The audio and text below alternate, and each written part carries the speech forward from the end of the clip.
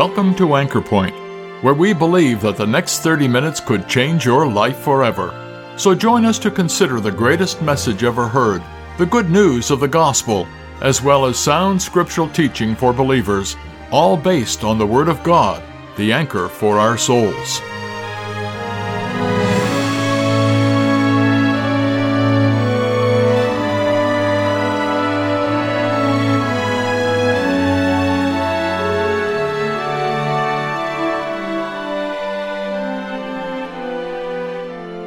What a glorious message the gospel is, or should I say, what a glorious Savior Jesus is, because the Lord Jesus Christ is at the center of the gospel message. This perfect, holy, loving Savior is what we present to you today on our broadcast, the one who was made perfect through his sufferings, who by himself purged our sins on the cross of Calvary, and who passed into the heavens and abides there today, awaiting the day when we shall be with him. My friend, do you have a message any greater than this? Do you have a way to God more sure and glorious than this? In today's broadcast, Speaker Stephen Harper presents this glorious Savior to us, the wonderful mediator between God and mankind, the great high priest who pleads for us, the compassionate Savior who did all that was necessary to ensure our sins forgiven. Sit back and drink in the glorious qualities of this wonderful person, the Lord Jesus Christ. I have 3 short readings this evening. All of them come from the letter that was written to the Hebrews, and the first of them you'll find in chapter 2 of that letter, Hebrews chapter 2. I want you to find 3 little expressions in the verses that we're going to read together. I believe that they will be very helpful to us in understanding a little more of the message of the gospel. So Hebrews chapter 2, and the first expression is found in verse number 10. For context, we will read from verse 9. It says, "We see Jesus, who was made a little lower than the angels," that's the Christmas story, "for the suffering of death," that's the Easter story, "crowned with glory and honor, that by the grace of God he should taste death for every man. For it became him," or it was appropriate for him, "for whom are all things, and by whom are all things, in bringing many sons unto glory, to make the captain of their salvation perfect through sufferings." Just keep that in mind. Perfect through sufferings. Now come back, please, to chapter 1 of the Hebrews. And we're going to read at verse number 3. We're still reading about the Lord Jesus Christ. He's introduced to us in the opening verse of this letter. And then in verse number 3, it says, "Concerning him who being the brightness of his glory," of God's glory, "and the express image of his person, and upholding all things by the word of his power, when he had by himself purged our sins, sat down on the right hand of the Majesty on high." In chapter 2, the Lord Jesus is made perfect through sufferings. In chapter 1, we're told that he purged our sins. Now turn over with me, please, to chapter 4. If we've already thought about the Christmas story and a little bit of the Easter story, when we come to chapter 4 and verse 14, we're thinking about the Lord Jesus ascending up into glory. It says in verse 14 of chapter 4, "Seeing then that we have a great high priest that is passed into the heavens, Jesus the Son of God, let us hold fast our profession." So the 3 little expressions that I want you to take home with you this evening, if you can remember them, is this, that the Lord Jesus, he was made perfect through sufferings. In chapter 1, we read of him that he purged our sins, and in chapter 4 of the Hebrews, he has passed into the heavens. I think you can take that home with you. I think you can recall those 3 little expressions. I was thinking today that the world over, people seem to feel their inadequacy when it comes to the matter of dealing with their relationship with God. And so the world over, people look for a man that they sometimes will call a guru, sometimes they'll call him a priest or some other thing, someone who will intervene on their behalf and deal with matters that are divine, according to their understanding of whatever divine means. And when we come to the book of the Hebrews, we're learning about one whom the Bible calls our great high priest. He's the one who is able to be the mediator between the one God and man. He's presented to us in this book as the one mediator between God and man, the man Christ Jesus, who gave himself a ransom for us all. And the burden of my message this evening is to present to you the Lord Jesus Christ as the one person who is able to meet your need, because he is the one person, the only person, who is able adequately to come between you and God. I want to think about the Lord Jesus in his work as a priest, as our high priest this evening. First of all, in terms of his sympathy, the sympathy that he shows. Because the Lord Jesus can feel your pain because he was made perfect through sufferings. That's what we read in chapter 2. He feels your pain because he was made perfect through sufferings. Then I want to think about the Lord Jesus as our high priest because of the sacrifice he made. You see, the book of Hebrews tells us that every priest has to have something to offer to God. And the Lord Jesus was no exception. But what did he offer to God? The Bible tells us he offered himself without spot unto God. So we're going to think about the sacrifice that he made. And the wonderful truth of the gospel is this, that he can clear your conscience because he purged our sins. He's able to feel your pain because he was made perfect through suffering. He's able to clear your conscience before God because he has purged our sins. And then we're going to think about the Lord Jesus in terms of the security he gives. Because the Bible tells us he can ensure your salvation because he has passed into the heavens. Will you remember those three things? One who was made perfect through sufferings, one who has purged our sins, one who has passed into the heavens. Now, you might have your own priest, you might have your own guru, you might have someone who you feel is able to help you with spiritual things, but you don't have one who, like the Lord Jesus, unless you have the Lord Jesus, you don't have one who was made perfect through sufferings as he was. And you don't have one who has purged our sins as he did.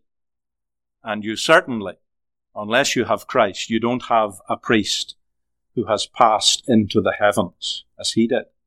And you see, no other priest will do. No other priest will do. Because every other priest or every other guru or every other imam or whatever name you might care to choose, they're just frail, sinful human beings like you and I. And so we need someone who's different. We need someone who's special.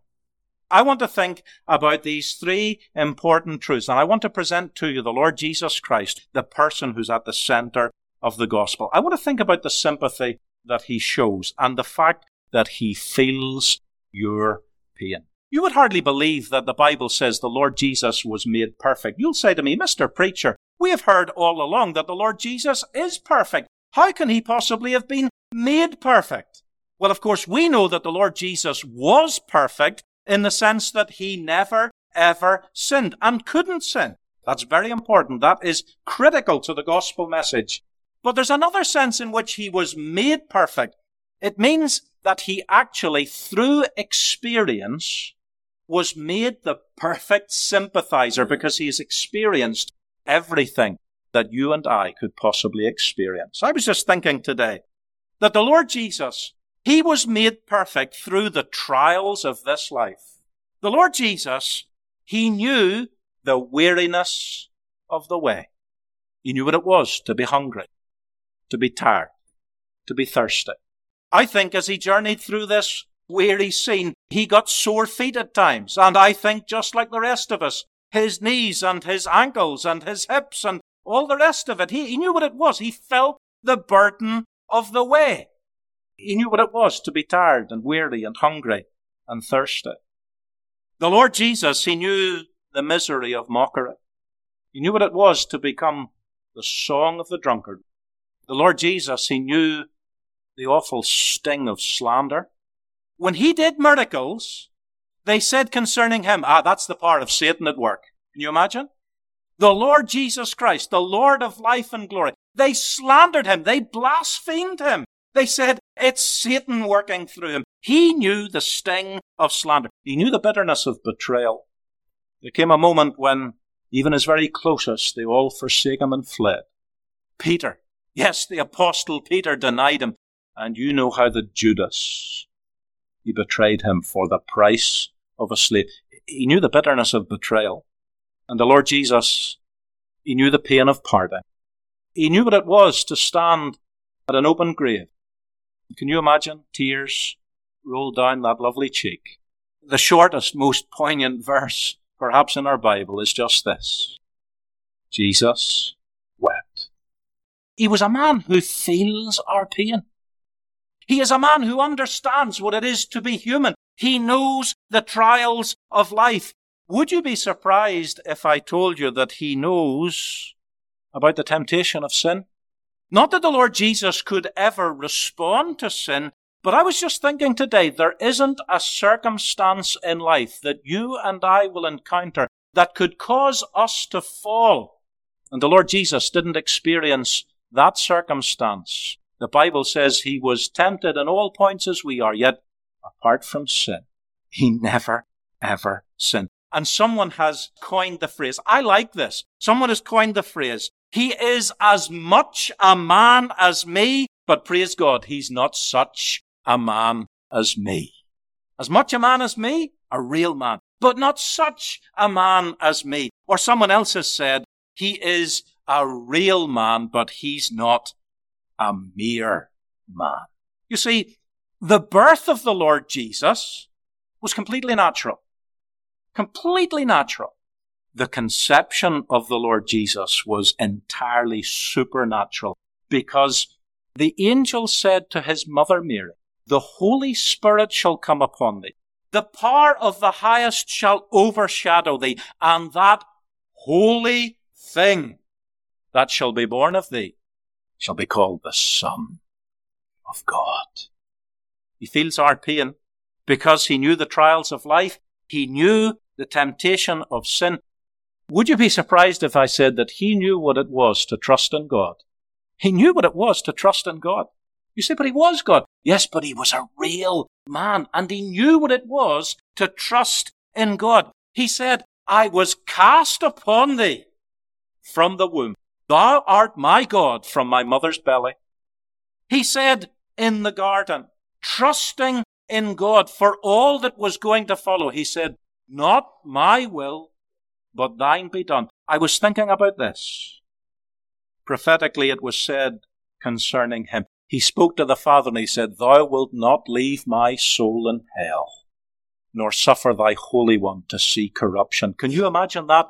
Upon the cross, as the Lord Jesus is contemplating the darkness of all that is about to befall him, as he's contemplating the very darkness of death and of the grave, he knew what it was in that moment to trust in God. To trust in God. And so he says, into thy hands I commit my spirit. So the Lord Jesus, he's able to sympathize.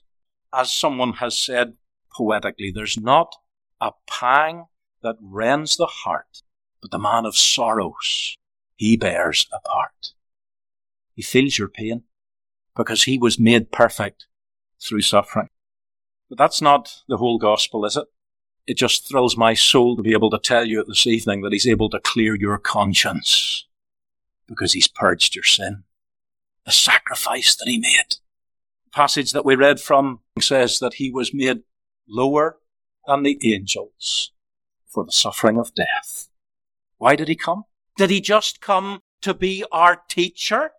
Or did he just come to be our example? Oh, I'm so glad that Christ didn't come to be my teacher because I'm such a poor student. I'm glad that he didn't just come to be my example because I'm such a bad disciple. I could never follow. I could never do what he showed me to do. But I'm so glad that he came to be my Saviour. He came to die for me. He came to deal with the question of my sin. And he's able to clear the conscience and make us right with God and give us peace with God because he has purged our sins. If I were to crystallize in just a few words the message of this book of the Hebrews, it would be this: the Lord Jesus Christ is able to be your great high priest because of his sympathy, but also because of his sacrifice. His sacrifice, which the writer tells us, is for all people, because he tasted death for every man. He tasted death for every man. And the writer tells us that his sacrifice is not only for all people, but it's for all sin. He offered one sacrifice for sin forever, and his sacrifice is for all time. He was once offered to bear the sin of many. You don't know another priest like that. You don't know another priest like that.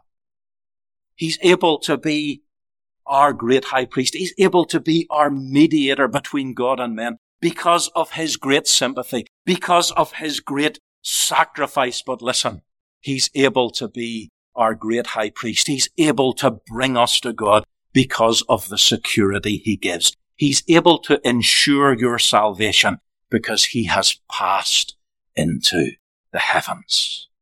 You'll forgive me for not having mentioned the resurrection. Without the resurrection, there's no gospel and there's no salvation. He died for our sins, according to the scriptures.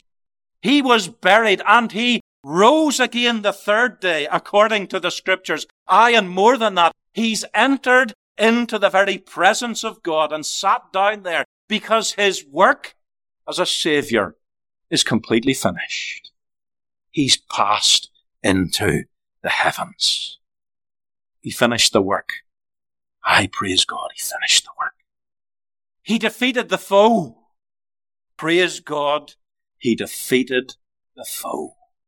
And when he rose from the dead, he broke the bars of sin and of death. And without the resurrection, the crucifixion of the Lord Jesus is senseless. It's entirely meaningless. It's entirely, can I say this respectfully? It's entirely useless. But he didn't just die. And he wasn't just buried. He rose again. Praise God, he rose again. He defeated the foe. Aye, more than that, he opened the way. He's passed into the heavens. He opened the way for the likes of you and me. Without the death and the burial and the resurrection and the ascension of the Lord Jesus, there is no way to glory. But the one who finished the work upon the cross, the one who defeated the foe in his resurrection, has opened the way in his ascension into glory. Aye, and there's more than that. As our great high priest, he sees us safe home. He sees us safe home. As many as a person doesn't trust the Lord Jesus because they say, I don't think I could ever live like a Christian. Oh yes, I know those Christians and I admire them. I would love to be like that, but I could never be like that. You're absolutely right. None of us could ever be like that. If any man's in Christ, he's a new creation. And God sends the Holy Spirit to come and dwell within, the other comforter that the Lord Jesus promised that he would send. But you see, we have a comforter, we have an advocate, we have a great high priest in heaven, and he sees us safely home. Could you trust him? Could you trust him? That's the wonderful story of the book of Hebrews. He will see us safely home. How shall we escape if we neglect so great salvation? Before the throne of God above, I have a strong, a perfect plea. A great high priest whose name is love. Whoever lives and pleads for me, my name is graven on his hands, my name is written on his heart. I know that while in heaven he stands, no tongue can bid me thence depart. No tongue can bid me thence depart. When Satan tempts me to despair and tells me of the guilt within, upward I look and see him there who made an end of all my sin, because the sinless Saviour died. My sinful soul is counted free. For God the just is satisfied to look on him and pardon me, to look on him. Behold him there, the risen Lamb, my perfect, spotless righteousness, the great unchangeable I am, the King of glory and of grace, one with himself. I cannot die. My soul is purchased by his blood. My life is hid with Christ on high, with Christ, my Saviour and my God, with Christ, my Saviour and my God. There is one God and one mediator between God and man, the man Christ Jesus, who gave himself a ransom for us all. You can trust him. You can trust him. You must trust him. You must trust him. Trust him now. Trust him now.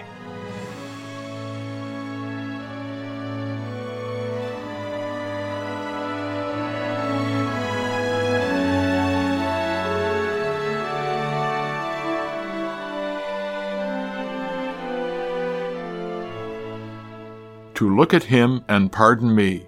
What wonderful words! God is willing to look on Christ, his person and his work, and pardon us. Salvation is through Christ alone. What wonderful assurance this can give us! To know for sure that our sins are forgiven, and heaven is our home, all through the love and work of another. If you have never accepted Christ as your Savior, then, my friend, you are missing out on all that God wants for you. You are standing on sinking sand, and your soul is in danger of perishing. Christ stands alone as the Savior of the world. Is he your Savior? If this or any of our Bible messages here at Anchor Point has made you aware of God's interest in you, or if you would like some literature that would help you understand these important truths, why don't you drop us a line at anchorpointradio@gmail.com. We'd love to hear from you. We're glad you were able to join us at Anchor Point today. Anchor Point is sponsored by believers in Christ who are meeting at various gospel halls. Each of these Christian assemblies holds gospel services every Sunday, as well as other meetings such as regular prayer and Bible studies throughout the week. If you've been challenged by today's message and would like to know more about the truth of the gospel, or of gathering unto the name of the Lord Jesus Christ following New Testament principles, take a look at our Anchor Point website at anchorpointradio.com. There you will find more information as well as the location, programs, and meeting schedules for the gathering center nearest you. Our Anchor Point messages are also available for listening and download at anchorpointradio.com. My name is Glenn Todd. Thank you once again for listening, and we invite you to join us again next week at the same time for Anchor Point, where we believe that Christ alone is the anchor for the soul.